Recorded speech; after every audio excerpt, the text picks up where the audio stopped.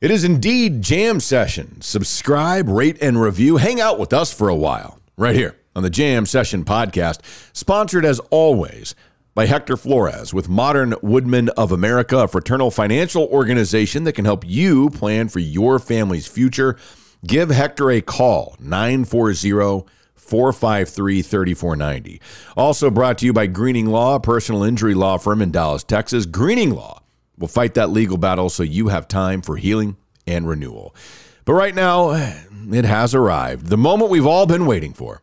Ladies and gentlemen, the radio, TV, and now podcast star, the sexy Jean-Jacques Taylor. What up, Doc? I would be the non-sexy one, Matt McLaren, and this, my friends, is Jam Session, the podcast, version 168, asking simply that you prepare to be dazzled. If not entertained. And as you might imagine, we will have a lot of entertaining things for you today. We will go through the gamut. The Dallas Cowboys bent the Falcons over and took advantage of them. 43-3 blowout. We will get into all of that. We'll have a little trip around the block. We've even got some college football that we're going to get into after another wild, especially in the Big 12. A wild weekend for local Texas teams in college football. But we want to start you off by reminding you that if you woke up and you finally realized, my God, yes, now is when I want to start planning for my future. And you're like, what do I do? Don't freak out. Did you write down the number? 940-453-3490. That's Hector Flores. He's with Modern Woodmen of America, a fraternal financial organization. They're non-fee based. It costs nothing to meet with Hector. No, and I think the reason why you meet with Hector is to put your long-term or even your short-term plan together, man. But really, I tend to think of it more of a long-term deal where you're trying to figure out what to do with your financial future. If you're a little older like me, maybe you want to be a little conservative. If you're a little younger like Matt, maybe you want to be a little more aggressive. If you're real young, maybe you just want to roll the dice and see if it comes up lucky 7. It doesn't matter what approach you want to take. Hector can map out a plan, give you a roadmap to help you follow it. And whatever plan you want to take, he can help you get there so that you've got your financial future straight when you're ready to need it. So think about this. So Modern Woodmen of America, a fraternal financial organization, what they do is a unique combination of business giving back to those who they serve. And we've told you about this with that continuous cycle of positive impact. How about this? They have raised $29.3 million contributed to community projects and individuals in need through over 194,000 volunteer hours. So you start getting into this, and this is what it is. Hector gets with you. He helps you plan for your future, helps you take care of your family, and they use part of that to get back into the community. So it's a continuous cycle of he's helping you, you're helping him, they're helping the community. It's a fantastic idea, man. It works very well, and he's going to take care of you. His number, 940-453-3490. 940-453-3490. Hector Flores with Modern Woodmen of America. Also, of course, Greening Law. I hope it didn't happen to you this weekend, but if it did, I hope you had the number written down. Because if you've been hurt in a car accident, it comes out of nowhere, you never planned for it, you want to have that number handy so that you can wake up on that next Monday and give Greening Law a call. Let the Green Team, his staff, it's Robert Greening, let his team help you focus on getting back to the way you're supposed to be, and let them be your fierce legal competitor against the insurance companies. Well, the best thing about the Green Team, man, is, they tell you the answers to questions you didn't even know were supposed to be asked. And Matt can attest to it. And, the thing I like about him is it doesn't cost anything to pick up the phone and say, hey, here's my situation. What do you think? They say, hey, we think you're a good fit for us. We'll bring you on as a client. If they do that, you don't have to worry about anything. They handle everything. And here's the best part to me. They don't get paid unless you get paid. So they're working their butt off to help you. It's amazing. It's the way to do it. They will take care of you. Jacques just told you, they only get paid if you get compensated. Consultation's absolutely free. 972-934-8900. 972-934-8900. Call now. Robert Greening, offices, Dallas, Texas. Friends, the Dallas Cowboys are right there atop the NFC. I notice I didn't say the NFC East. I'm saying atop the NFC. And obviously, I think, man, you're surprised the fact that it was 36-3 at the half. I'm not surprised that they whipped Atlanta because I thought that they would put up a lot of points. I thought that they would win today. And it just kind of goes back and really, to me, at least solidified the idea that for whatever reason last week, everybody was just off. They weren't ready for the game, and that the Cowboys team we had seen 7 out of 8 previous games is the Cowboys team that showed up today. Dude, it's what we figured would happen if the Cowboys were who we thought they were, based on what we've seen all year. We figured they would turn out and play a good game. What's what you heard out of the Star this week? Everybody was about focus. Last week wasn't us. We're on a mission. It got to the point that they were so focused that on Friday, Mike McCarthy's just like, let's play some brotherhood bingo because you guys are too wound up. Let's have a little bit of fun. And then they went out there, man, and took care of business. 43 points. And I'm sure like a lot of people saw the statistics that they were putting up on the broadcast, talking about how this is the first time since December of 1971 that Dallas led by 33 or more points at the half. 36 points in one half, and they were surgical. And it's interesting, too, because you go back to it, and it's funny, but isn't this the way football works? You get to that first drive, that very first drive, where Dak hits CeeDee Lamb with a 37-yard completion, and you're sitting there going, okay, here we go. And Dak's back. And then the very next throw on a slant to Gallup, really he threw what probably should have been a pick six. Yes, sir. But Atlanta doesn't pick it. It drops to the ground, so instead they kind of settle it down. And it's funny because of all the passes, and they pulled them, obviously, in the second half. But when you look at what Dak did today, he was so damn good. He was 24 of 31, and the 2 worst passes he threw for the game were on that drive.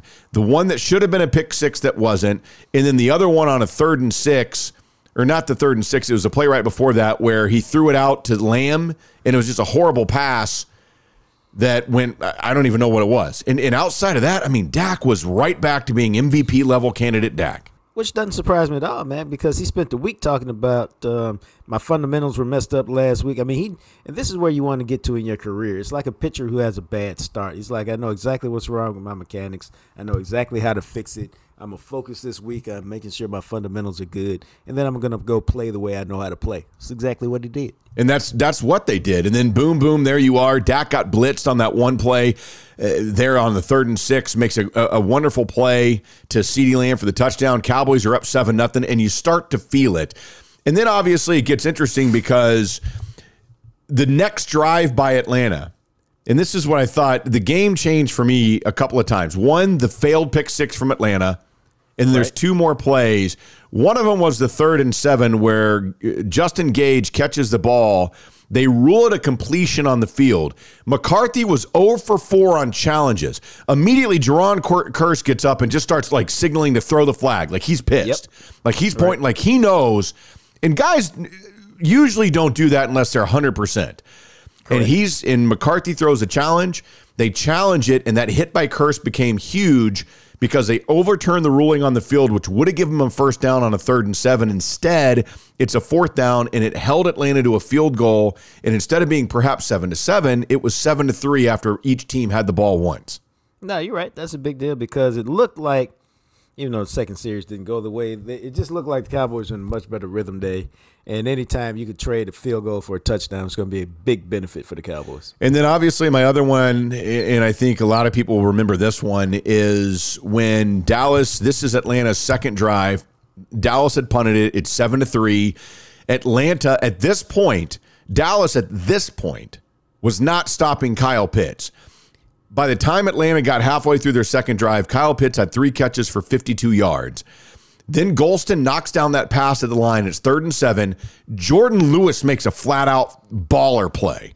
A baller play on great coverage. It wasn't interference. And then Atlanta decides to go for it on 4th and 7.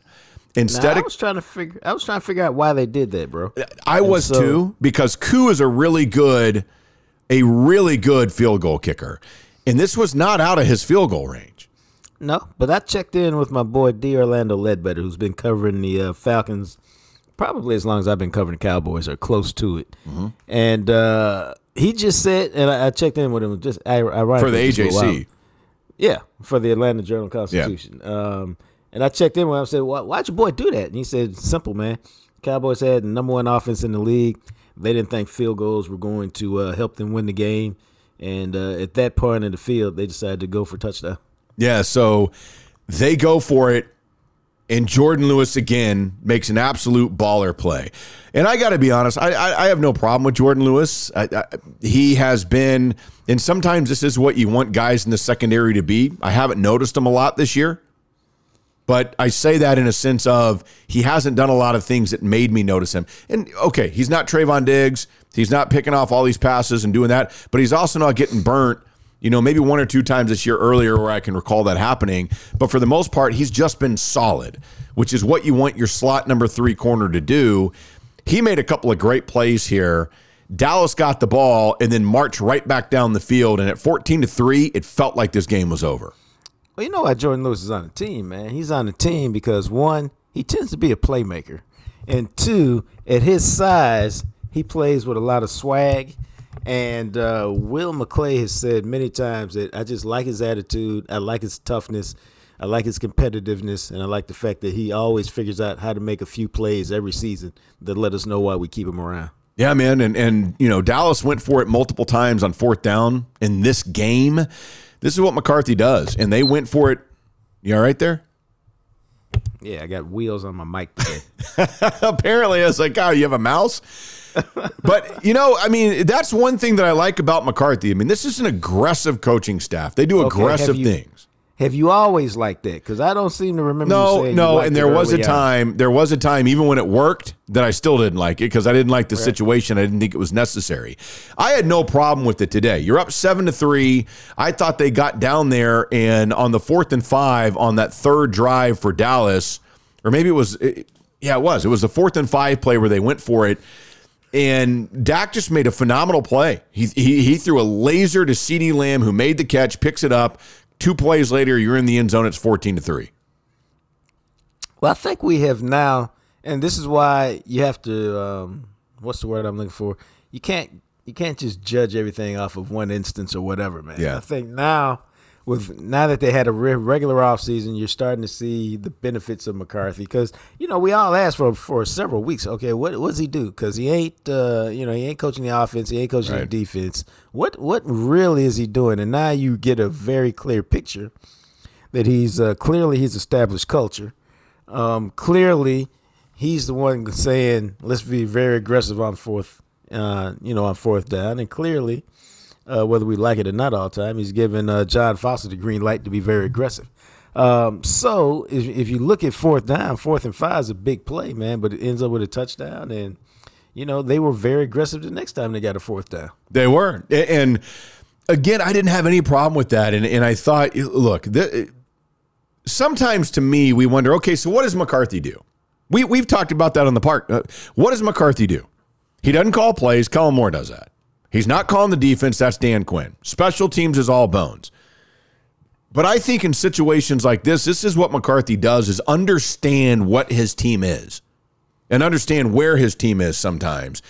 And yes, have we seen some boneheaded, frustrating things this season? Of course we have.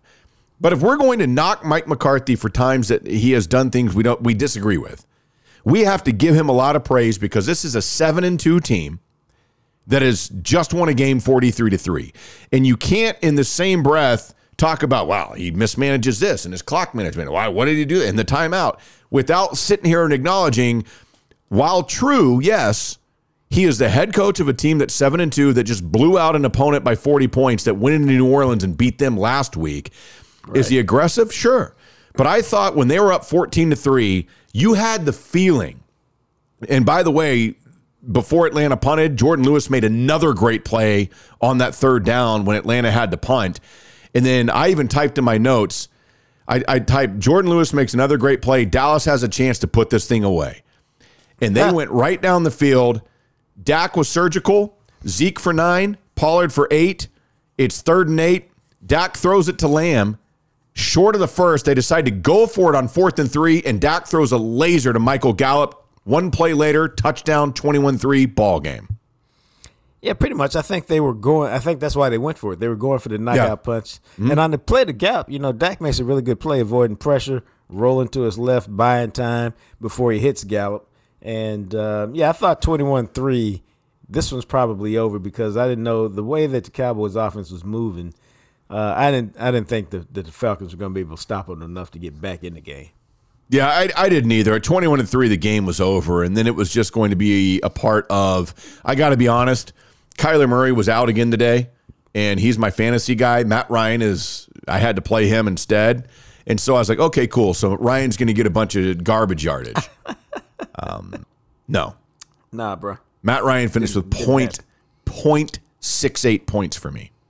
Well, man, if it makes you feel any better, I don't know that it will, but if it does, that was, I believe, the worst start of his NFL career. Oh, kick ass. I'm glad I got to experience it with him starting for me this week. The previous worst start, and I know about this because I wrote about it in the Dallas Morning News, which you guys will be reading this morning, is that he was 13 of 33 for 158 yards and 2 picks in the second start of his career against the Tampa Bay Bucks in 2008. Man. So, yeah. That was one for the ages today, what they did to him. Oh, it was. And when you look at this, because you talk about like Dorrance Armstrong, that sack up the middle on third down that forced a punt on the next drive, the surgical of how good Dak was today, of how good CeeDee Lamb was. Zeke and Pollard they didn't need him a lot, but doing what they did when they were called upon. The defense, Parsons making plays, had another sack, had a couple of other great plays. Trayvon Diggs with another interception, who now has 8 and 9 games, and again, right now is still on pace to break the Cowboys' record for interceptions in a season. I mean, I don't think it's bizarre to wonder if he'll get 3 or 4 more picks in the next 8 games, which is amazing to me. But you talk about all this and the totality of what the block punt on special teams. Is this the most complete game that we have seen Dallas play? Man, I'm trying to remember the last time I saw a game like this that was so complete and so dominant in all phases of the game. I was doing some research on that, and I haven't found it yet. So maybe we'll go deeper on that on Tuesday, because I also have a theory that we'll look into on Tuesday. And I'll just give you a real quick snapshot, because it's kind of what you're talking about. You can tell a lot in general about how good a team is by how many blowouts they have. Mm-hmm. In the season. And so what we're talking about is, I think the Cowboys already have 3 wins of 20 points or more, which is really hard to do in the NFL.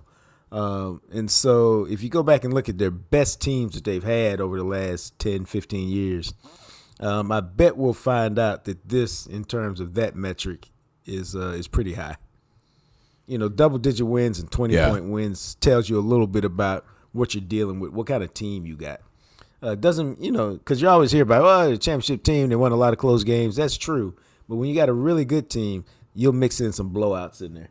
Yeah, and obviously this was a blowout. The 24-point win over the Giants, 20 points over the Eagles earlier this year, notched this up. And I just thought, man, but to be so complete and so good, and it's wild to think that a week ago they were down 30-0.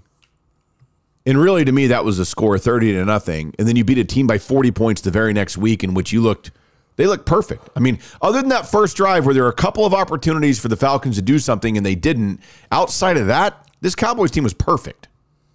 I mean, I think a lot of it was just the focus, man. The focus was in this week. They talked about how they were overconfident last week. Even though they said they would never get like that, they got like that. And it's understandable. It happens sometimes when you're playing really well. And overconfidence is really, you forget about the details. You don't put quite as much, attention to detail into your practice or your film study or whatever. Then you get out on the game and you're a step slow or half a step slow, and it ends up costing you a big play. But, I think another reason why they won today, and, I'm not really a big believer in this long term, because guys start and guys are backups for a reason.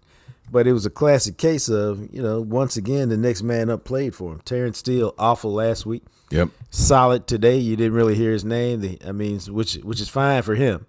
So he played very well for Tyron Smith, who was out this week with bone spurs in his ankle. And then how about Dorrance Armstrong, man? Randy Gregory's been just a beast. Man. Dorrance Armstrong steps in. I think he finished with 3 tackles, a sack, 3 hits on the quarterback, a tackle for loss, and then the block punt. Oh, well, that's a grown-ass man's game right there. That's a game that'll earn him a game ball, I would bet. And that's the guy you have filling in this week for Randy Gregory. Now, we have no idea what he'll do next week, but it doesn't really matter. In terms of what he did this week helped you win a game. And you can only win them one at a time. And so this week, it was good enough. Yeah, man. I mean, they were extremely impressive. Like I said, in all three phases. Dorrance Armstrong was fantastic today. You know, Micah Parsons, they even talked about it on the broadcast. I think everybody that's a Cowboys fan kind of understands he is the front runner at this point. It'd be very surprising if he doesn't win Defensive Rookie of the Year. He had a sack and a forced fumble. Atlanta recovered it. Dallas is already up 28-3. And that move he put on that dude, he went like, hey, I'm going outside. And that left tackle, or I guess it was the right tackle, goes, okay, I got you. And then he goes, beep, nope. And he cuts inside.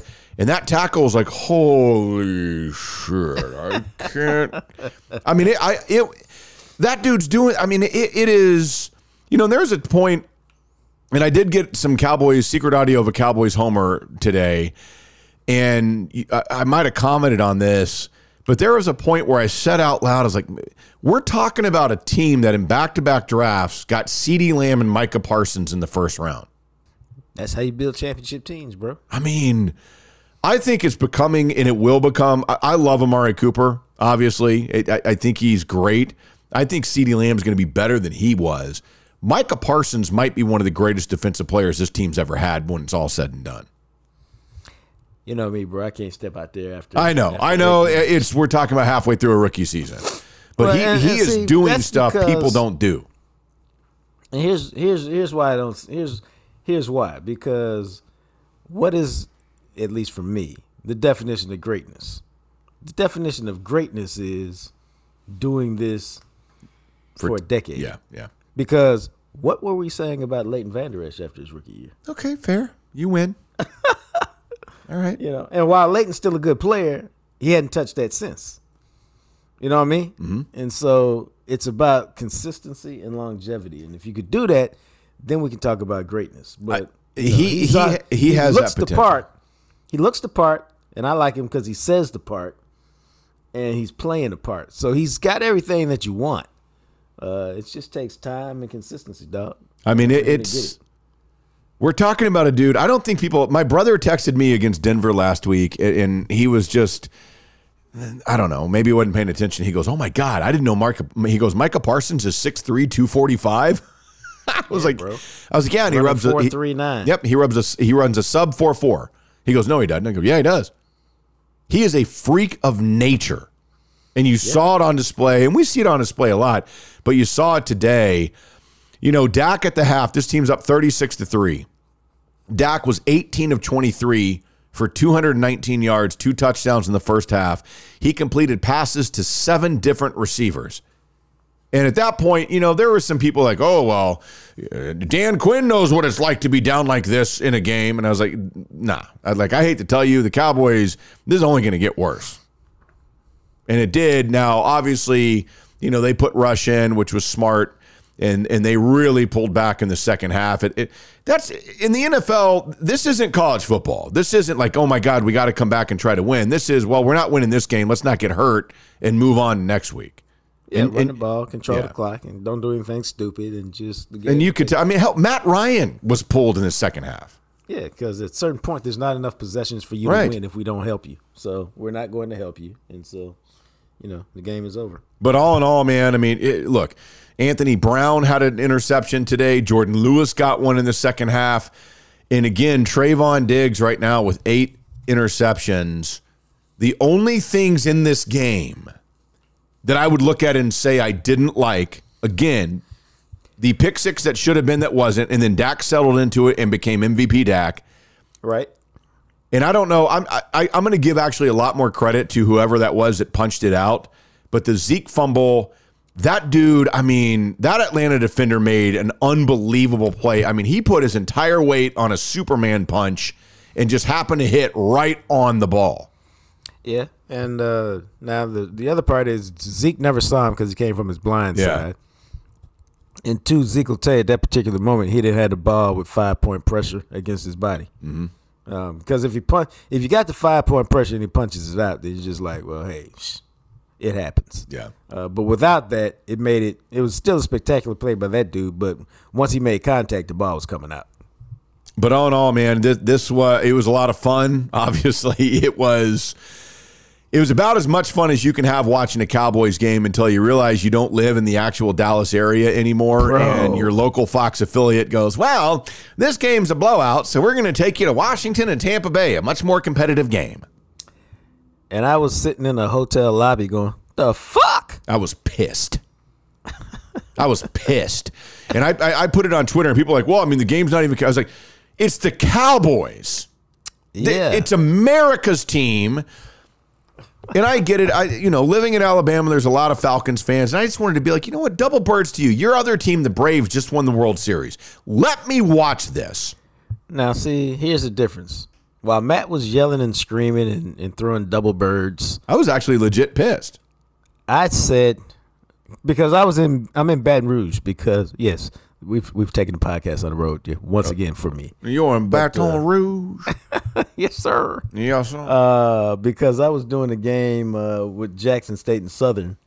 And so last night, it was it didn't start till 6, and I didn't really get done with what I was doing till about 11:30 or so. So I didn't want to have to hop in the car and try to race back to see the Cowboys game. So I said, I'll just stay here and watch it, do all my work from here, including the podcast and stuff I do for the morning news. And so for me to do all of that, I do need to see the last quarter and a half to pick up some stuff and see what happened. And so I just went and ordered the Direct TV stream service, Matt. That's fancy. Is that available online? Yeah. I didn't know this. I've only told you this like 3 times. Well, I forget shit. All right. I'll tell you this. So my lady had told me that she's like, all right, I'm going to get in the shower because she wanted to go to this festival thing after the game. And I was like, okay, cool. And I went in there and she's in the shower and I just put my face in there and I go, look. She goes, what's wrong? I was like, what do you mean? They just took the Cowboys game off and they're showing freaking Washington and Tampa. I was like, can you believe this? She's like, well, I was like, I don't know. I don't know what to do.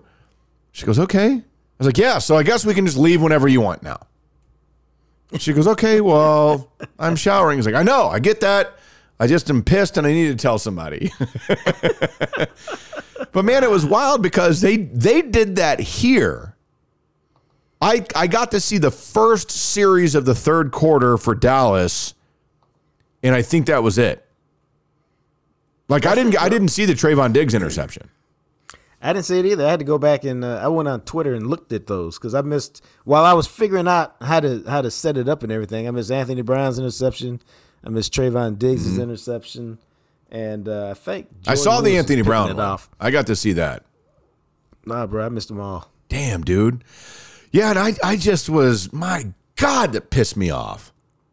But what are you going to do? There's nothing and I was like, okay, whatever. Obviously the game's over, but I wanted to be able to see more of it. So I will tell you that the Homer audio that I do have is basically like a quarter and a half because it became so obvious so early on that I don't even know how exciting the audio is. I haven't gone through it yet. I forgot I was recording myself because I started it before the game and I just kind of forgot that it was going on. So we'll see what happens. Right. But yeah. So anyway, Cowboys win and we look at it now and I'm going to say this with a disclaimer because obviously we've got Monday Night Football and Monday Night Football this week, at least on paper, looks like a good one. The Rams on the road at San Francisco. But as it sits right now, the Dallas Cowboys are third in the NFC. Now, if the Rams win tomorrow, they would pass Dallas and they would fall to fourth. Green Bay is 8-2. Arizona is 8-2. Dallas is 7-2. And the Rams are 7-2. But Green Bay, Arizona, and the Rams have not had their bye week yet, and Dallas has. So, point being, they are neck and neck, and they are right there with everybody atop the NFC. They get to play the Cardinals later on this year, and they are second in the NFC in point differential, only behind Arizona. They are currently plus 89. Yep. So they got everything in front of them, man. All they need to do is continue to play their best football and and see what happens because they're going to be in the hunt. Y'all know I like to call it the Division of Doom, which is actually the NFC. Mm-hmm. But they're in the hunt for that, man. Everything's there for them. They just got to play good and go get it.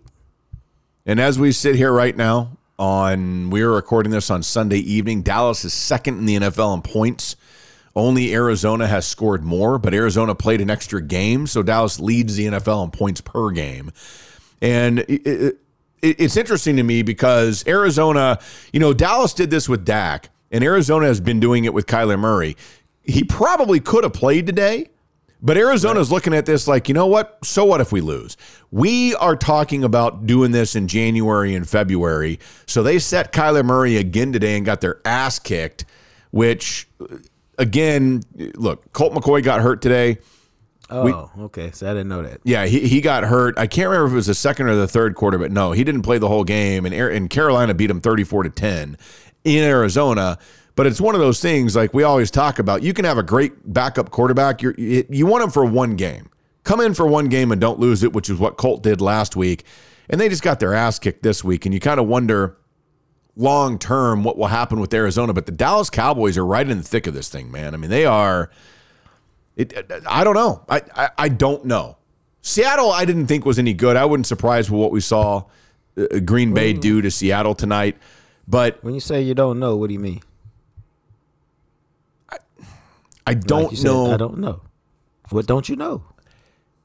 I don't know where this winds up. Like right now, realistic Matt would tell you that I believe the Rams are the best team in the NFC. That's my belief. But I don't know. When I say that, I mean, I wouldn't be surprised if the Cowboys win this whole damn thing.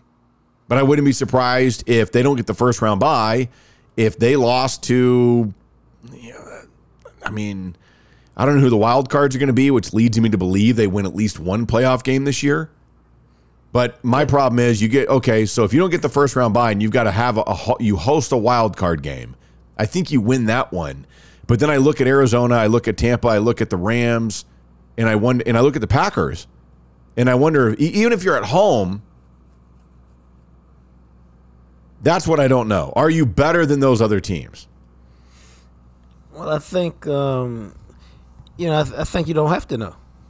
And I don't think you even have to worry about it because there's still enough football left that some of these things will become obvious over the next month. Yeah. That's why Bill Parcells used to say everything's about jockeying to make the stretch run after Thanksgiving. It's about December. So everything now is about jockeying and putting yourself in position so that the Arizona game, is hopefully for first place in the Division of Doom in the NFC.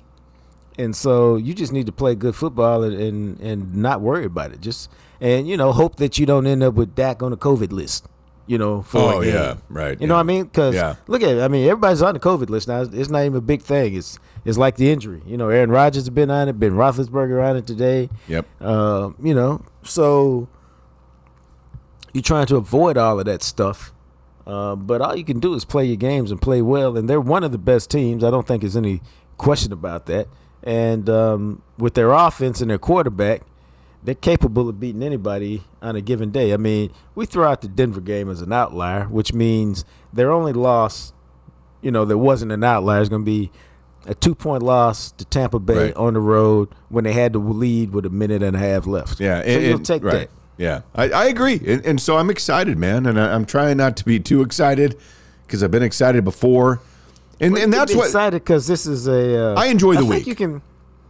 Yeah, but I think you can be excited because it's a good team that seems like it shows up to play, all but one game.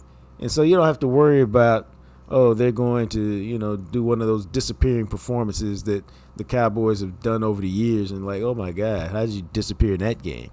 And part of that is because Dak's the leader and he doesn't allow that to happen. And then you look at Amari Cooper, you look at Zeke, you look at their other leaders, and they're all the same type of dude and mentality, Zach Martin. I mean, when you have guys like that and they have talented team, they just don't allow some of that funky stuff to show up that we've seen with the Cowboys over the years. Yeah, and I think that's part of it. And you mentioned the Dak thing, and I always believed in him, but It's weird how the Dak hate hive has just kind of died off. You don't hear anything from them anymore. It ain't weird. I mean, you'd have to be an idiot to sit around and talk about he's not a good player. Like, I agree. Like, you'd have to be a complete asshole or have no one. I mean, honestly, like, you would have to be doing a bit or have no understanding about the NFL. And that's one of the reasons why I get excited about this, because Dak Prescott, and I believe this for a long time, but he is proving, and you need a lot of other things to happen around you. I get it. And there's other quarterbacks in this league that are also on that level. He can win a Super Bowl. Now, whether or not they do, we'll find out. But this team, to bounce back from what we saw last week, to get that win, and now we'll see what happens. Because if you can go into Arrowhead, and I hate to tell you guys, this is what people that don't understand the NFL. If the Cowboys throttle Kansas City next week, watch out. Kansas City's not, their defense is horrible. Now, Pat Mahomes is still existing, and I'll be curious to see how Dan Quinn approaches that. It should be a premier matchup. Right. But Kansas City, I would expect Dallas to put up 30-plus points on that defense because their defense isn't any good. Yeah, I think, you may have a weather factor next week, but let's say the weather is just regular crisp fall weather.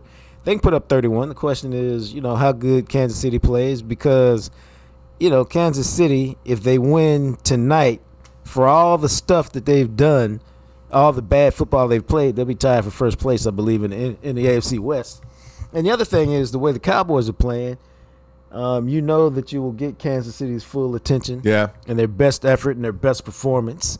And so you got to be able to match that. And I think Dallas will.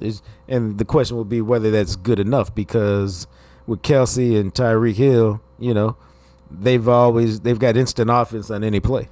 See, and this is and again, we did this already. And we didn't know Dallas was going to poop in their pants and just kind of walk around with it last week against Denver. But you look at this and you go, okay, you got the Chiefs. I'm not convinced right now that Dallas isn't. I believe right now Dallas is a better team than Kansas City. Then you got the Raiders. The Raiders have been going through, at some point you have to break. And obviously tonight we're recording this before the game, Kansas City and Las Vegas, so we'll see how that turns out. But the Raiders, with the Ruggs situation and then the Arnett situation and the Gruden situation, you just wonder how much can any group of any people handle with people close to them in one given season before they just break. And then you go on the road for 3 in a row, but it's the Saints, it's Washington, whose defense randomly exists now. And then you've got the Giants, and I look at this and I go, man, this is a team that, are they going to trip up and lose again? I believe they will. But I sure as shit wouldn't be surprised if they've only got 3 losses when they roll in home against Arizona in the second to last game of the season on January 2nd. No, that wouldn't surprise me. I mean, they're a really good team, and they're going to be favored in virtually all of those games except maybe this week. And if they play their best football, if they play their best football, there's nobody in the division who's going to beat them. So, that's still, 3 more games, 4 more games. So that alone gets you to, how many wins is that? Like 12? If they win those 4, it's 11. Right, that gets you to 11. So you can, as Todd Archer likes to say, you can just start doing the math, and you can see where it goes. And we're talking about just the games that you should win. Right, and then it becomes, and this is why you invented the Division of Doom, is because somehow all 4 teams in the NFC East won today. Giants won, Washington won, Philadelphia won. Right. Dallas is going to win the division. And that's why you created the Division of Doom, is where can they get in the grand scheme of the NFC? Is that first round bye and home playoff throughout possible? Because the last thing that you want to have to do, and you just kind of wonder, is this what this is about? Is this about Dallas going to Green Bay, McCarthy going against Aaron Rodgers, the history of those two teams, even in recent years in the playoffs? It feels like to me, because I don't think Arizona is maybe mature is the word I'm thinking of. Right. Because I feel like you have to have been in the playoffs and tested the waters and known what it's like. And Arizona and Kyler Murray haven't done that. And so I just wonder if this is a Dak Prescott, Aaron Rodgers, McCarthy whole bit with Green Bay NFC Championship game. Dude, you way too. I know. I mean, god damn. They won 43-3. I got excited. I threw away my Blue Chew and watched the game again. I mean, Jesus. Dude, I know. Wow. I know. Yeah. God, I know. I don't. Now you got me sounding like a party pooper, man. But I'm just like, no, but you're dude. not, because somebody has to be realistic. And usually, see, Fan Matt comes into play, which is the one that you hear on Secret Audio. Realistic Right. me, you know, I mean, I watch a lot of teams that I love, and I'm realistic about them. But the fan, you know, of course, obviously, when I see a 43-3 blowout, and I've been hungry for this for forever. You know, living in Birmingham, you get to run into a lot of people that are fans of different teams, and we've gotten to be friends recently. This girl who she's a sports reporter for the local CBS affiliate here in Birmingham. And they just moved here. Her and her boyfriend just moved here from Kansas City.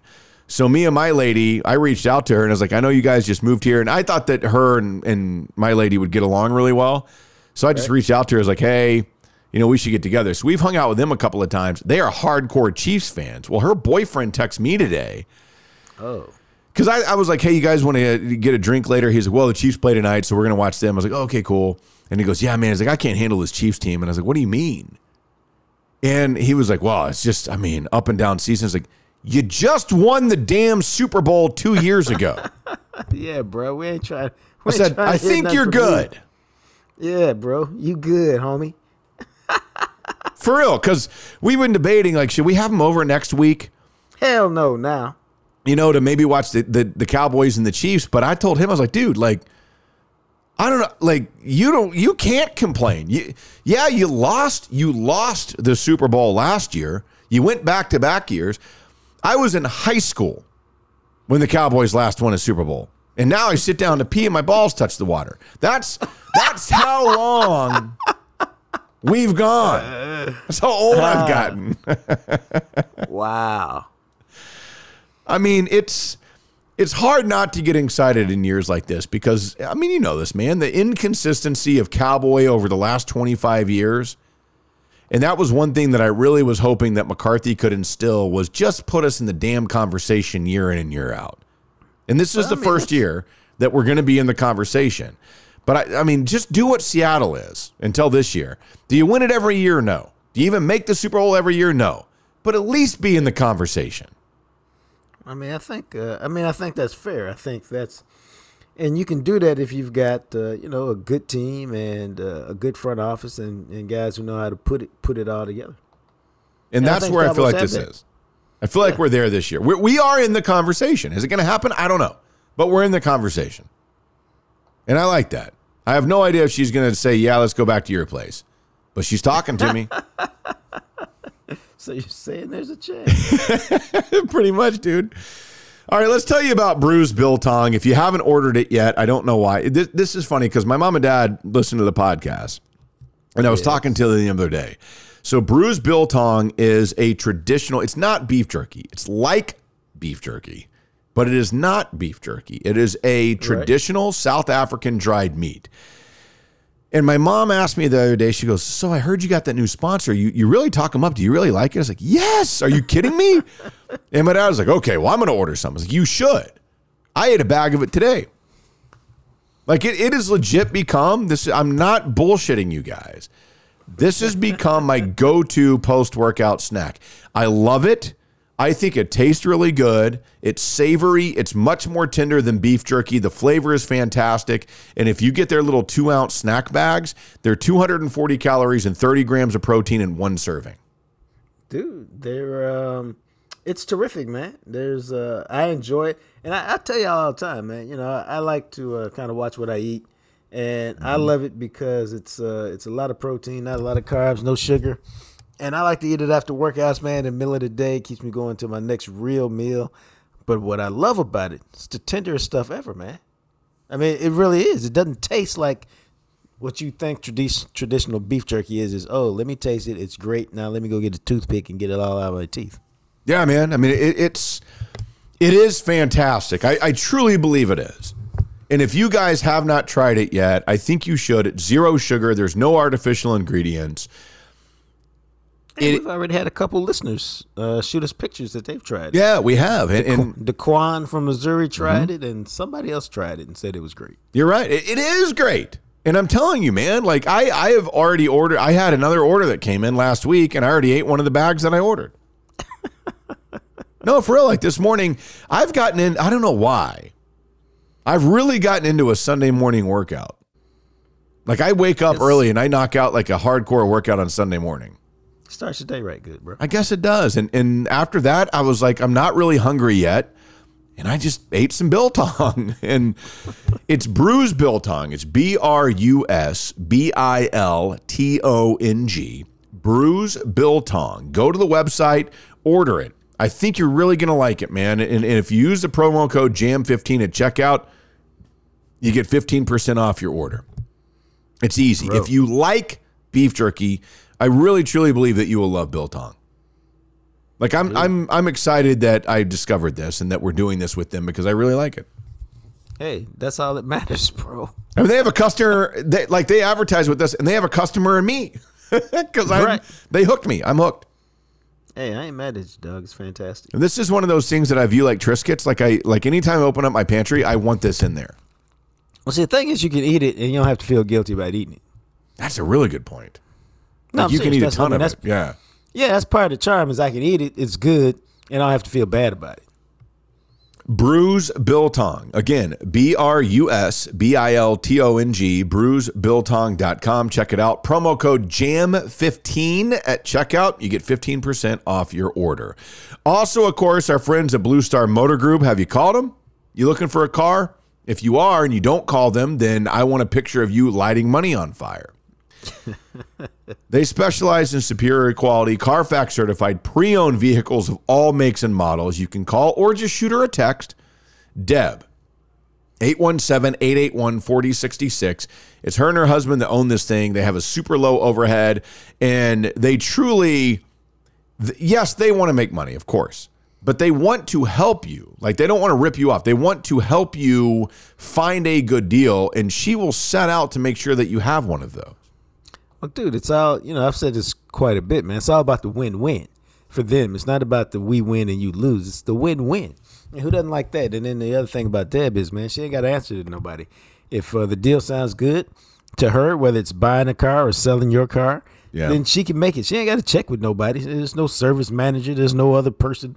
She got to check in the GM. None of that. Just, let's go make a deal. Now, you had posted a picture of the Johnsons who sold their car to Blue Star Motor Group. Well, Eric Johnson reached out to us and he sent us a message. He said, just listen to the podcast talking about my wife and I selling our car to Deb. Great experience dealing with them.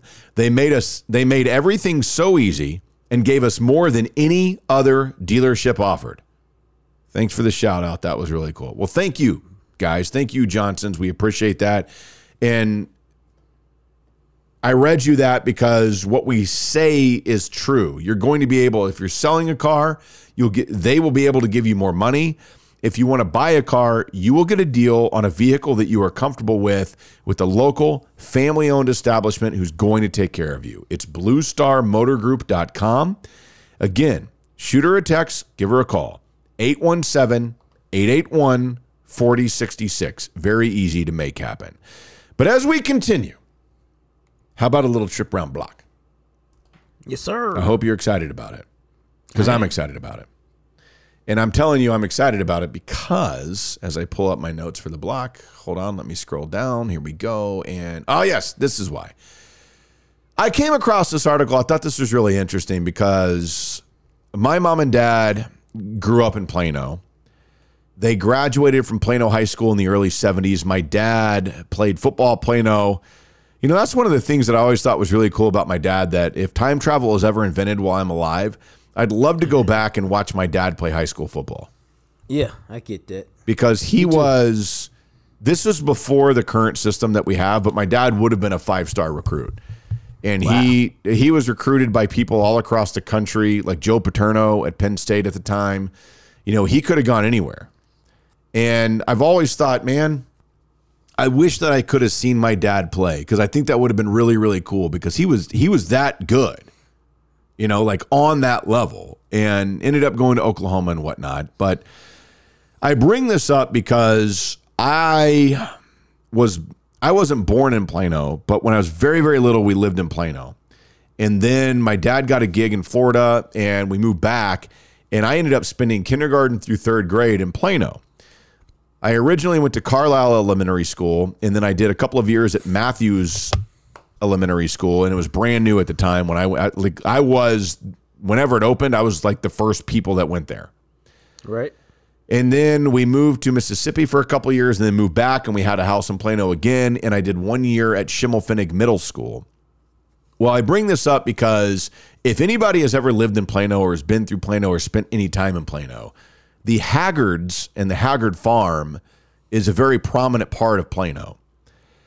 And they originally, basically, like way back, Plano was the Haggards. Like most of the land in Plano is built on Haggard land. Oh, okay. All right. Because they still have a little bit of a farm over there off of Alma. And man, what is that? That must be, it's not as far north as Spring Creek anymore. I don't know. I'm trying to remember. Maybe, I can't remember where it is, but it's right there. Like, and now, like over the year, even like from when I used to go there as a kid, and you see that. Well, you go to the Star all the time, and when you're driving north on the tollway and you look out over to the right side and you get up there almost to Frisco, it's before Legacy. And right. There's a movie, like that big, huge ass Cinemark is there, and like a Twin Peaks or some shit. And then you see a farm in the middle of all this stuff. That's also the Haggards. And so they used to own all this, and they have got to be some of the richest people there is, because they've sold all that land over the course of time. Well, I bring this up because a company called On Deck Capital did a study on the nation's longest running businesses. And Haggard Farm in Plano is one of the top 35 longest running businesses in the history of America that's still in existence. How bizarre is that? Right? So Haggard Farm began operating in 1856. Damn. That's pre-Civil War, friends. Yeah. It's one of the nation's longest running businesses. It came in 34th on their study of the longest running 89 in America. And it is hands down the longest one, as you might imagine, in North Texas. Now, Pendery's, which is a Fort Worth spice store, has been in operation since 1870. Dallas's Triple S Dynamics, which is a material handling equipment supplier, began in 1888. And then in Irving, I lived in Irving for 2 years, and in Irving, Porter's Army and Navy, a retail military supplier, opened in 1946, and it made the list. They are the 87th oldest still operational business in the country. Now, this is really interesting because 50% of new businesses do not make it 5 years, and 30% of businesses, so 70% fail. Only about 30% of businesses make it 10 years. And Haggard Farm has been in existence for 165 years. Oh, I get that, bro. As somebody who has launched a couple businesses in the last year, it's hard to get it going, bro. And you are fighting for everything. So no, if you, I get it fully that first 5 years, man, is make or break. But I thought that was fascinating. And the land, the Haggard Farm land, has still been used for farming even this year in 2021. Dude. Which is crazy. But I think this is classic. Like, I've been up the tollway 1,000 times. I never paid attention to that on the right-hand side. Dude, when you drive, it's over there. Remember where we had the ESPN, like the all-day broadcast thing? Yeah, over there by Penn Stack. Yeah, it's on the opposite side of the tollway from that. If you look out, and it'll catch your eye because it's just farmland. And you're like, what the hell is this? Well, they owned all that land up there. Wow. I mean, they owned almost all of Plano back in the day. There's a Haggard Park. There's Haggard Middle School, I think, now in Plano. I mean, there's all kinds of stuff Haggard all over Plano. It's crazy. Unbelievable. I know, and I used to think when I was younger, I'd be like, man, Must be cool to have a family that just randomly started a farm, and now they just are selling off a chunk here, a chunk there, anytime they need another few million. As you said, must be nice. Yeah, because you know that land has got to be, I mean, it's like Jerry. Jerry bought that land up for the Star years ago. Yeah. You know, he recognized where this was going, and so he bought that land, and then when it became prominent to build something up there, he built it, but he built it on land that he had bought for what would be considered a steal today. Well, dude, let's take it further and tell the whole story, which is he hired people to say what part of Dallas will be booming in 20 years. And people came back and said the Frisco corridor. Yeah. As people continue to move north from Frisco, from north from Plano to Frisco and Prosper and, I guess Melissa, Anna, or whatever else is up that way. And so that's why he bought all the land there. It wasn't no coinkydink. He spent a lot of money trying to figure out where the city would boom. They hit it right, and then he hit it right. Yeah, man. I mean, it is. I get development, but when you live it, and I'm sure you've lived some in the area where you live, but I'll never forget when I was in very early elementary school. And obviously I talked to my mom and dad, and like we'd go to old East Plano where they grew up because that's where Plano was. Like Plano was on what is now considered Plano East. That's what Plano was when they grew up. Right. And I thought it was interesting because when I was in elementary school, Legacy, there was nothing north of Legacy. Nope. Nothing. Like that's where it dead ended. Like there weren't any, you couldn't drive past Legacy. And that's what it was. I mean, Preston would go obviously past Legacy back then because that was a highway, but it was just farm. It was nothing. It was field. And I'll never forget that because the neighborhood that I lived in when I was a little kid, we had one of the first houses in that neighborhood. It was built more off of like Spring Creek and Coit in that area. And it was one of those things, man, like if you went like 2 streets north of where we lived, it was nothing but field. And then there was a new road that they were working on called Legacy. I believe that wholeheartedly. And that's what's so wild about the development of DFW is when you can remember, and I know many of you probably remember even past that for me, but my memory going back and now, people live in Prosper and it's like, oh, this is no big deal. And I'm like, oh my God, you're like an hour from Dallas. Dude, when Dion first put his house up in Prosper and built it, it was like the only thing in Prosper. I mean, he would literally say, hey, just drive down Preston until you see my house on the right. Yep. You can't miss it. Yep. And now, now there's so much development and stuff out there, you can't do that. Yeah, like now I remember that. I remember years ago you drive by, like, that's where Dion lives. People are like, really? I'm like, yeah, that's right there. That's his house. And he had that whole like that football field in his backyard or whatever, and the goalposts and everything. Yeah. Yeah, it was badass. So the other thing to get into here as we continue this trip around the block is I found this article and I thought this was interesting. It's talking about restaurants that have closed recently in DFW. Yeah. And a couple of them really jumped out to me. One, for instance, and I don't know if you've ever been here, but I'd had brunch there a couple of times and it had been there, I feel like forever. Anvil Pub in Deep Ellum closed 2 weeks ago. No, I'm familiar with that. It was right off of Main Street in Deep Ellum. They had brunch. They would do Bloody Marys that had like a full meal on top of the Bloody Mary. Wow. Also, Luna's Tortillas and Hacienda in Dallas closed. They had been making tortillas in Dallas for 97 years. Damn. You hate to see that, bro. You do hate to see that. You just hate to see that because, I mean, what are we talking about? We just got through talking about the Haggards, man. Yep. It's, 97 years of business. Cosmic Cafe has closed, one of Dallas's best-known vegetarian restaurants. And then a couple of others, and these are closures that are coming up soon. One of those is Bavarian Grill in Plano, which has been there on West Parkers for 28 years. And it is closing. Fred's Texas Cafe in Fort Worth is going to close on New Year's Eve. It has been there for 43 years. And it is closing. Tin Bells Tavern in Oak Cliff, and I've been there many times. Tin Bells Tavern They will be closing at the end of January in 2022 because that block of land has been sold to developers and they are building a high-rise apartment complex.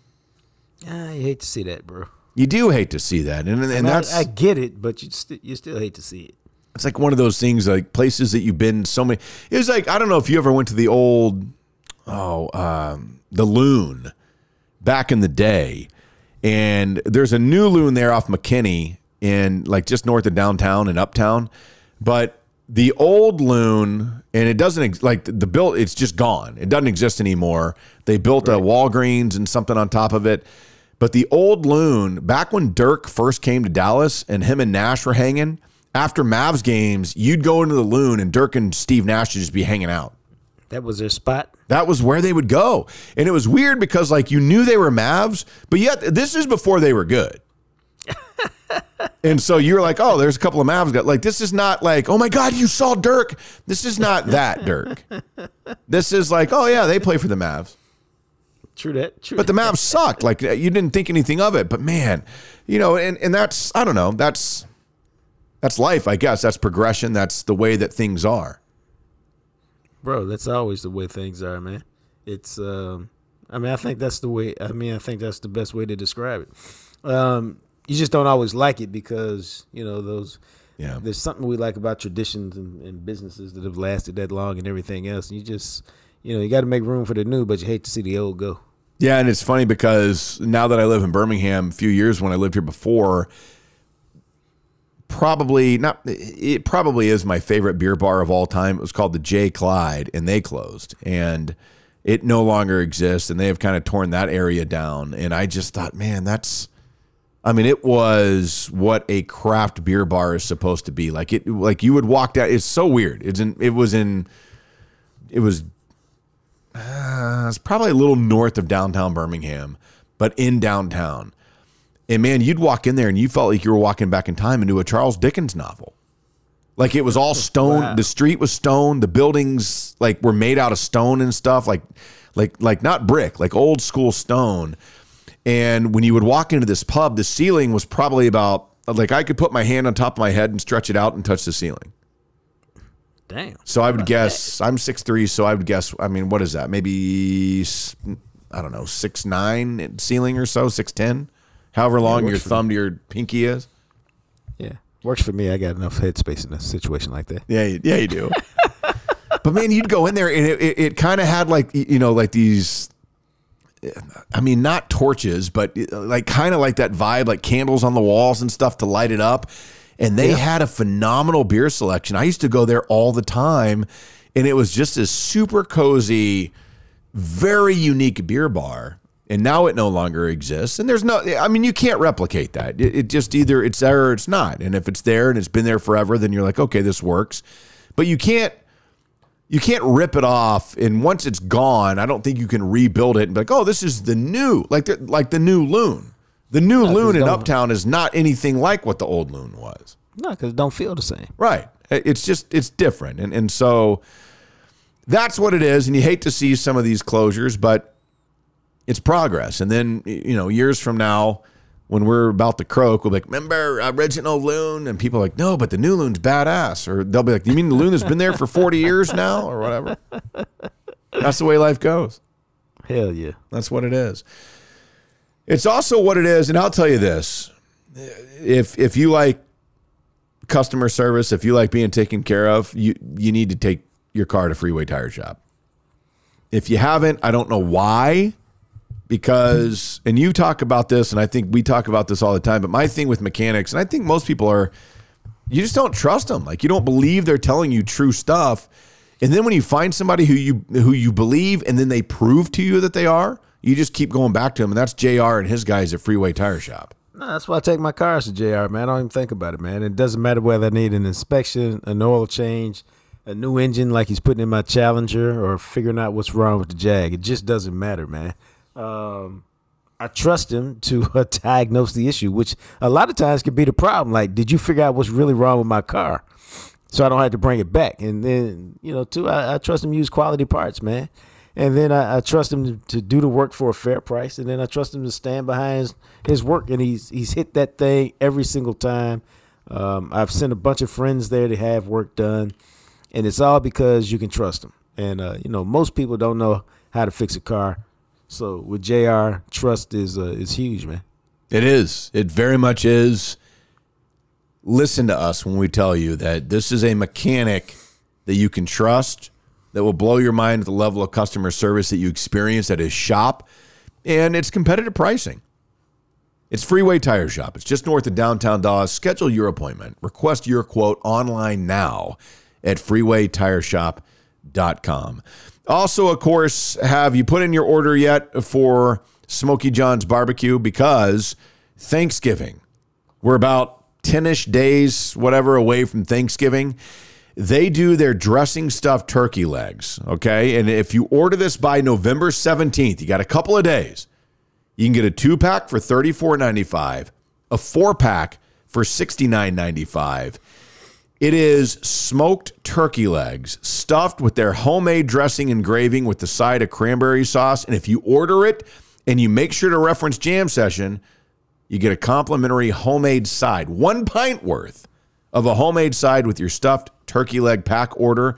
So call them now, 214-352-2752, 214-352-2752 if you would like to order that stuffed turkey leg pack order. If that's not your thing, cool, go get that Jam Session bowl. Hell yeah, it's terrific, man. I mean, dude. It's got your choice of mac and cheese or mashed potatoes to start, man. Your choice of 2 or 5 smoked meats. I always go with the brisket and the ribs for me, man. That's just me, though. You can do whatever you want, though. Then they put some toppings that you usually find on a baked potato on top, drizzle it with that Smokey John's sauce, and then you just sit back and gorge yourself. Yeah, I was trying to find pictures. Somebody had sent us pictures today. Maybe it was on Twitter. I can't remember where I saw it. I thought it was on Instagram, but I guess not. I don't know.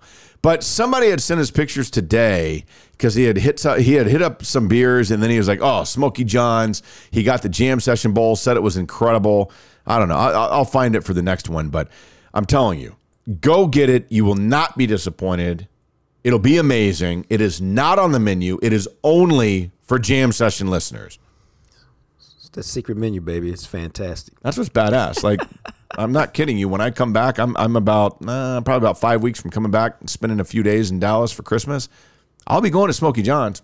Me and the lady, we're going to do that Jam Session bowl. Tell you straight up. Hell yeah. I can't wait. So y'all go get it. It's Smokey John's Barbecue. Again, actually, you know what? We've talked about this before. You could go take your car to Freeway Tire Shop and then roll on over to grab some lunch while JR's working on your car at Smokey John's. They're close to each other. Smokey John's right there off of Mockingbird, not too far from Love Field Airport, in between 35 and Love Field. It's local. It's family owned, man. They're going to take care of you. And the food, the Jam Session bowl, the smoked turkey legs, fire! Absolutely. I'm telling you, it's legit. Go get them. All right, so as we continue here with you on the Jam Session podcast, we wanted to get into a little bit of college football. This was a wild-ass weekend, especially for the state of Texas and the Big 12. Yes. I say this because in the Big 12, finally OU did what we all thought they were going to do somewhere along the way, which is lose when they play a good team. Well, you've been talking about it for weeks. I've been trying to tell people, man, like, everybody's like, well, they're undefeated. It's like, OU, Texas, beating Texas is nothing. But they got to play Baylor, Iowa State, and Oklahoma State back-to-back. I said flat out, they will not go undefeated through that. They won't. The version of OU we've seen this season is going to lose, I thought, at least once and probably twice. Baylor beat their ass. Yeah, it wasn't even close. I mean, it was close, but it was in the fourth quarter, convincing win. Baylor's a better team than they are. Baylor's defense is really good. You know, Caleb Williams couldn't get it going, threw a couple of picks. They brought in Spencer Rattler. He couldn't get it going. And Baylor just methodically beat them down. And now this is where it gets interesting. I think Oklahoma State's a better team than them. Oklahoma State's defense is on par, if not better than Baylor's defense. I think OU's going to struggle against Oklahoma State. Now, if that happens, it'll be interesting to see, because I wouldn't be surprised if Oklahoma State beats OU. And then if they rematch in the Big 12 title game, we'll see how it plays out. I actually think that the Big 12 champion is going to have 2 losses this year now that OU has lost and they will not make the playoff. The Big 12 and the schedules are not strong enough for a 2-loss champion. I was going to say, I think the big takeaway from that is you're not going to get to the tournament. I mean, no, and that's the goal of everybody to start. I want to get to the tournament. And if they get a 2-loss champ, dude, it ain't happening. No, and OU Nor is done.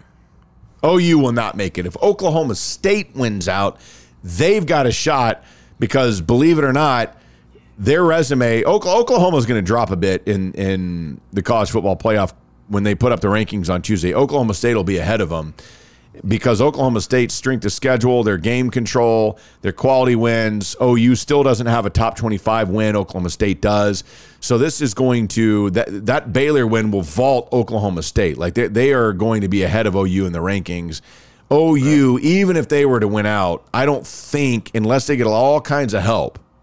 I mean, obviously anything could happen. You could have multiple teams lose multiple games in a weird scenario, but if everybody does what they're supposed to do, even if OU wins out and wins the Big 12, they will not be in the playoff. Damn. They're out. They had to go undefeated because their schedule is shit. And guy who keeps tweeting at me, I forgot your Twitter name, when I tweeted out that I don't know if it's good or bad that OU keeps winning all these close games, and you go, that's stupid, you're an idiot. He called me, he's like, that's the dumbest thing I've ever heard. Obviously it's good as long as you just win. And I said, bro, you're right. I said, if you go undefeated, you're right. I said, they're not going to go undefeated. They're going to lose. And when they do, then yes, what I am saying is dead on. So suck on that, guy. Wow. I tried to explain to this guy, and I was like, okay, I'm done. It got to a point I was like, you're just making up stuff that they don't even consider that. Right. That's what's weird about the playoff committee rankings is people try to do it with the parameters they want. Nah, bro, it's never about that. Not how the committee does it. Well, they shouldn't do it that way. Okay, cool. Doesn't matter. It's what they do. Yep. So elsewhere you look at this, and the other two teams in the Big 12 that really stuck out, well, one not in the Big 12 anymore.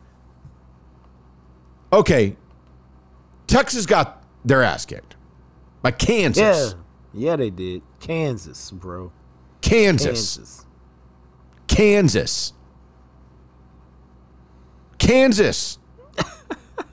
What do you want me to say, man? Like, well, I think what people are debating, and this is the problem for the Horns right now, man.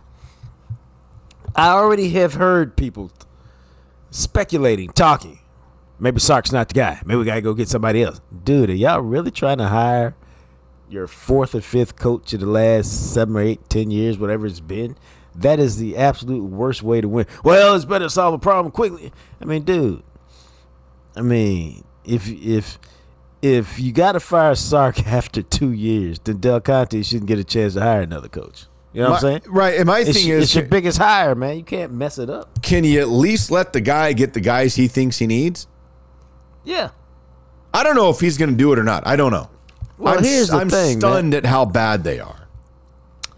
Here's a bigger issue, bro. And actually, I don't know if it's such a big issue, but it's clear to me, because I asked this on Twitter the other day, that this version of the Horns have basically, for the most part, quit on him.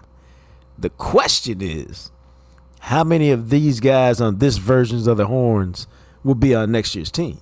Because with the transfer portal and the recruiting class, you don't have to keep cats that you don't want. I mean, you never did as a college program, but now you can go, let me see. I got 22 starters. I got 7 leaving because of graduation. Yeah. These other 15, I like 5 of them. Okay, you just bring them in. Hey, I don't really think there's a role for you. If you'd like to transfer, we'll do whatever it takes to help you find a spot because we're bringing in some new cats. And you go to the transfer portal and you use that to help you bridge the gap while you get your squad ready over the next couple of years with recruits. And so I'm really curious to see how many guys leave after the season as they clean house and try to get the right kind of guys on the roster.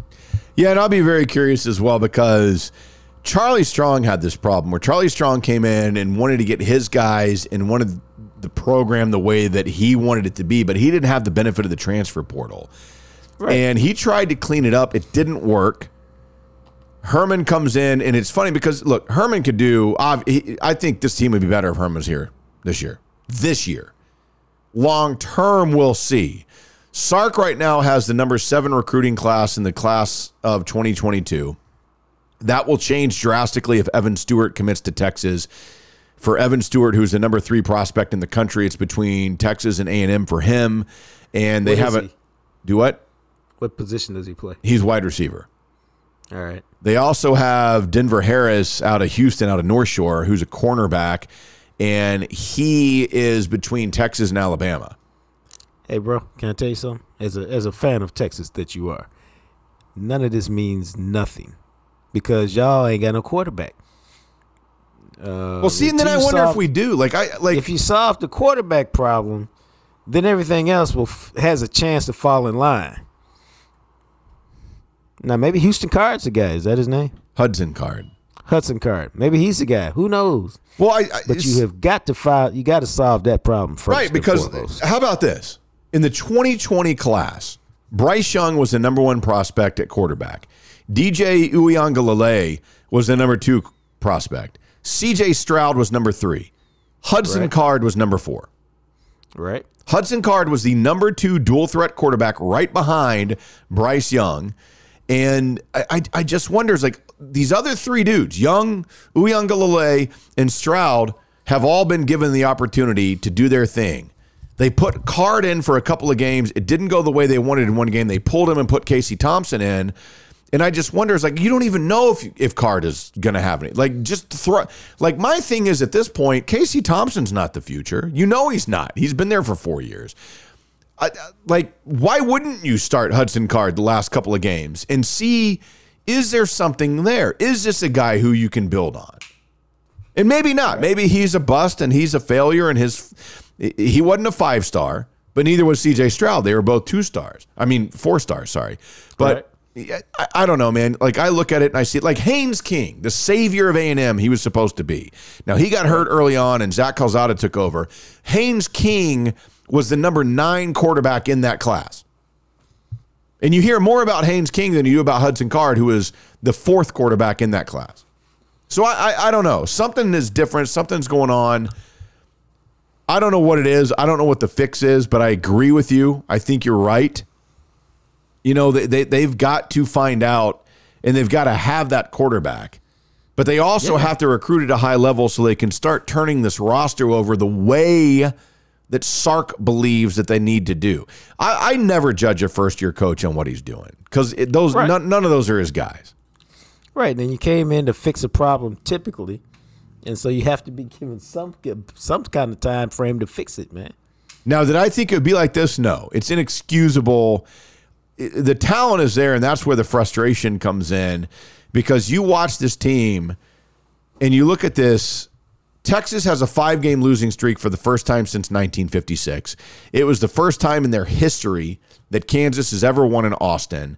Kansas won a road game in the Big 12 for the first time since 2008. Right. And I thought, I'll be honest with you, watching that game, I wanted Kansas to win because I thought, you know what? This will mean more for Kansas and their kids if they actually pull this out than if Texas wins. Because it got to a point when it was 35-14. I was like, if Texas come back and who cares? Like, it's sad that this happened, and it means way more for these kids for Kansas. Let them be able to experience that. All right. That's how I felt, honestly. Like, it just got to that point with me. And it's sad. Like, I wasn't even mad. I just got to a point. I mean, I bet on Kansas. Texas was favored by 30.5, and I thought, my God, it's like Vegas wants to give me money. They're not beating any. Like, I'm serious. Anybody who has watched Texas play, like, I bet if we asked Chill this question on Thursday, I wonder if he'd answer it the same. But if you've watched Texas play year in and year out and game in and game out, there's no way in hell they're beating anybody by 30 points at this point this season. You wouldn't think so. I don't care if it's Kansas or not. I don't know if they'd beat an FCS team by 30 points right now. Right. I mean, hell, Florida didn't. They almost lost to one. Yeah, Samford, right down the street here in Birmingham. Right off of Lakeshore. That's where Bobby Bowden started his coaching career. And Jimbo Fisher was there for a while, for those that don't know. And speaking of Jimbo Fisher, it leads us to our next conversation. Texas A&M. The Aggies. And you Aggies, I get it. Every time we talk about the Aggies, you get pissed and you tweet at me, and I understand. But here's reality, okay? And this is something with Texas A&M that they have to figure out. You can have a great season. At best, you'll now be 9-3 in the regular season. That's assuming that you can go into LSU in Coach O's last game, and you should beat LSU, but if the LSU team that showed up against Bama comes to play against A&M, LSU will beat you. Right. I have wondered this all season long, and this is what's so inexplicable. If you watch Zach Calzada is not very good. Haynes King can't play. He's not ready yet. He was in street clothes on the sideline.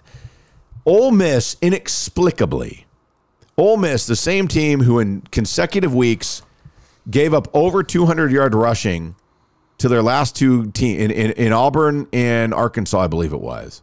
Or not Arkansas. I can't remember who they played the week before. It doesn't matter. 200 plus on the ground. A&M, who averages almost 200 yards on the ground. And they shut down A&M on the ground and said, beat us out, Calzada. And he couldn't. Which, obviously, like any team that plays A&M, if you take away the run, their pass game is horrible. Yeah, they don't have one. Not at all. Yeah, they're a one-dimensional team, man. They're doing well to do what they're doing. But you hate to waste a year that you beat Alabama. You know what I mean? And that's basically what you've done. If you're fortunate enough to beat Alabama, you want it to be, we're competing for the SEC. You know, we made it to the SEC championship game and we did something. We got it done because you're not going to beat them. But if you're a great program, and A&M ain't, you beat them 2 out of 10 years right now. And so to waste that, man, it's got to be disconcerting or got to be heartbreaking. Got to be frustrating. Pick one of those. So think about this. So Texas A&M in a year when they beat Alabama and Auburn, they lost to Arkansas, to Ole Miss, and to Mississippi State. Texas A&M right now, they have one more SEC West game. They play Prairie View A&M next week, and then they play LSU to conclude the regular season. Texas A&M is 29-30 in their division since joining the conference. If they beat LSU, that will make them 3-3 in the division this year and 30-30 in 10 years against the West. Again, I am telling you, this is an average program. Yeah, I mean, I don't think you're breaking news. I mean, they're a solid program, but you know, I'd probably say they're average. Well, I don't know. 30-30 is pretty average. I don't know how many top 25 finishes they've had or top 10 finishes, but you know, they're still trying to figure out how to get over the hump, man. And like a lot of programs, until they find a quarterback, dog, a real deal quarterback who can, and then recruit one behind him so that you don't take a step back when he leaves. It's just hard, bro.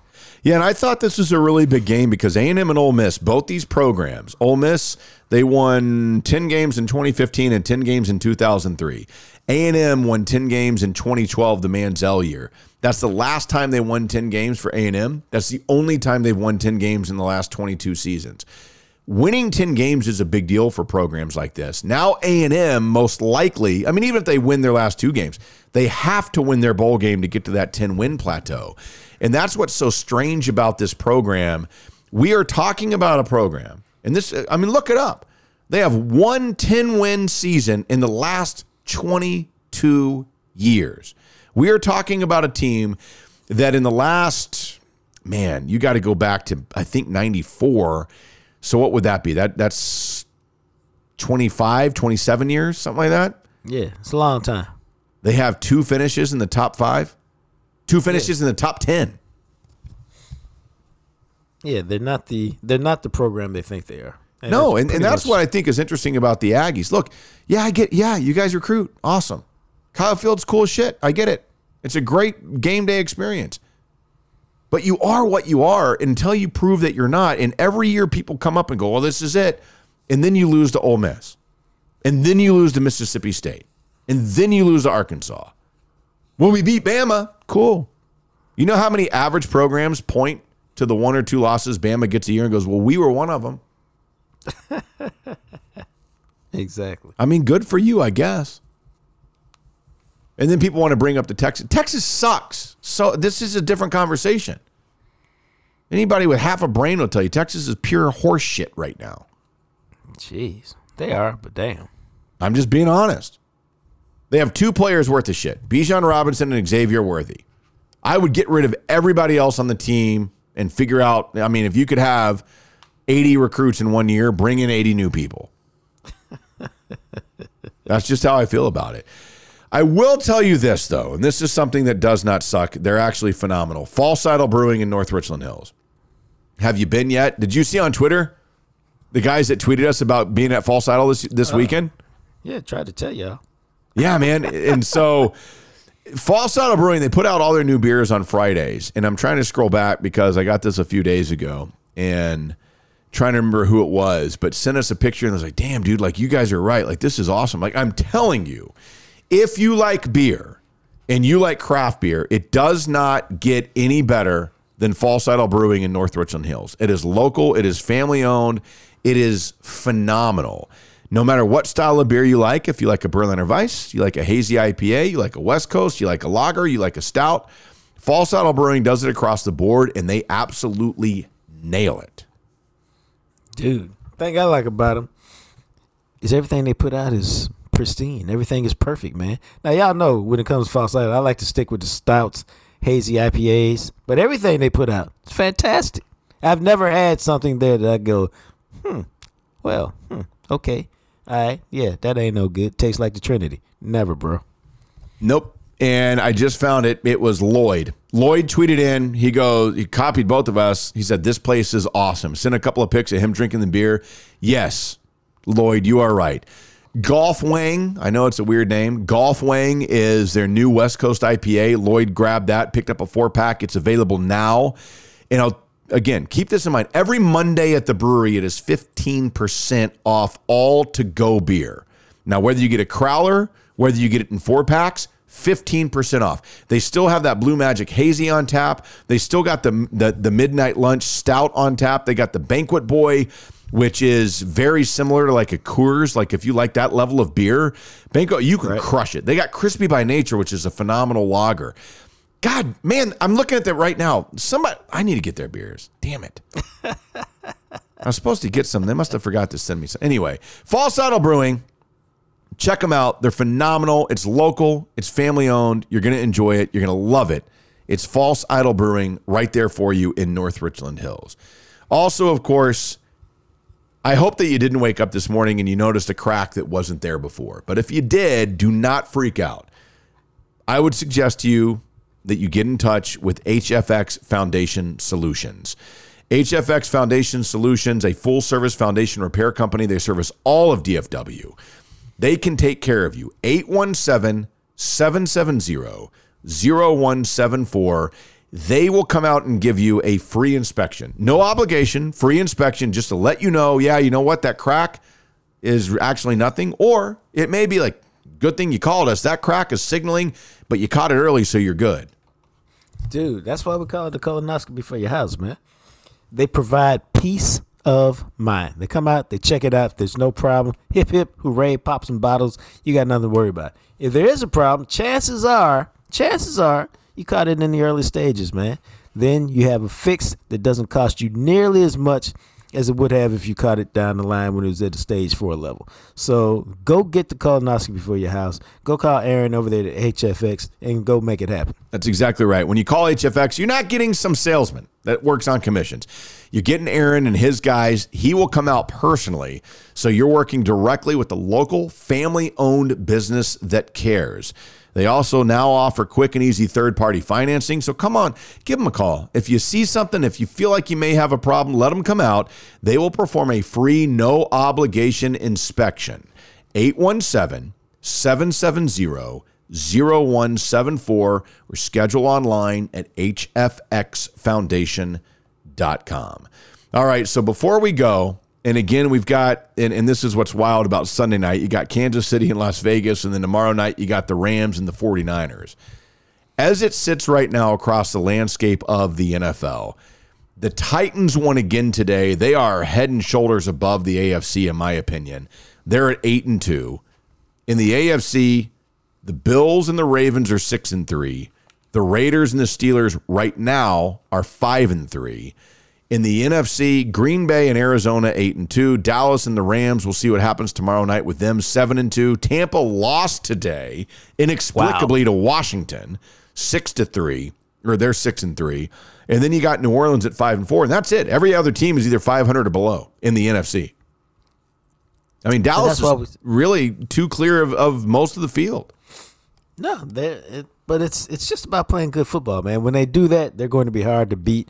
And there's not many teams on their schedule, really, this year, the rest of the year. I'd say, for me, it's only Kansas City and Arizona. Mm-hmm. That if the Cowboys play their best football, they don't win. Now, obviously, you don't play your best football every week. But if the Cowboys play their best football, they should win all but 2 of those games. And those 2 are not like, oh, my God, they have no chance. It's just that you could play good and lose. And so for them, man, I think it's about like it was this week. Staying focused, playing good football. Everything else will take care of itself. Yeah, that's why I mentioned earlier that I just wanted to be in the conversation. The Cowboys are one of 5 teams that I think will win the NFC. And I think it's obvious. We all know who those 5 are. But they are one of those 5 teams. It's either the Packers, the Cardinals, the Cowboys, the Rams, or the Bucs. One of those 5 teams is going to the Super Bowl, and the Cowboys are in that group. In the AFC, I think it's the Titans and the Bills, and outside of that, man, I mean, it's a lot. It feels a lot more wide open in the AFC than it does in the NFC this year. Yeah, I think so. But again, everybody's jockeying because this much we know. Somebody who's doing really well right now will fall apart and either barely make the playoffs or miss it. And then somebody who we haven't really looked at that seriously will make a run and make things interesting. And it happens every year. It's just a matter of who it is this year. But this much I do know. Your Dallas Cowboys are a damn good team, and they're going to be in the hunt. And they play next Sunday. Next Sunday, Cowboys on the road at Arrowhead against the Chiefs. It's a 3:25. It's the national late afternoon kick on Fox. And we'll be talking about that one. We'll be leading up to it, man. Todd Archer will join us on the next podcast. We'll have Ed Werder. We'll have Clarence Hill Jr. We'll have some Peep Show. We'll have some book club. Everything else coming up this week. But today, the Cowboys beat the hell out of the Denver Broncos 43-3. The Denver Broncos, my God. The Atlanta Falcons. I fantasized about it. I went back in time to my fantasy over Denver. They beat the Atlanta Falcons 43-3. They're 7-2, and they look damn good, man. It's an exciting time right now to be a Cowboys fan. We'll see where it winds up. Hell yeah.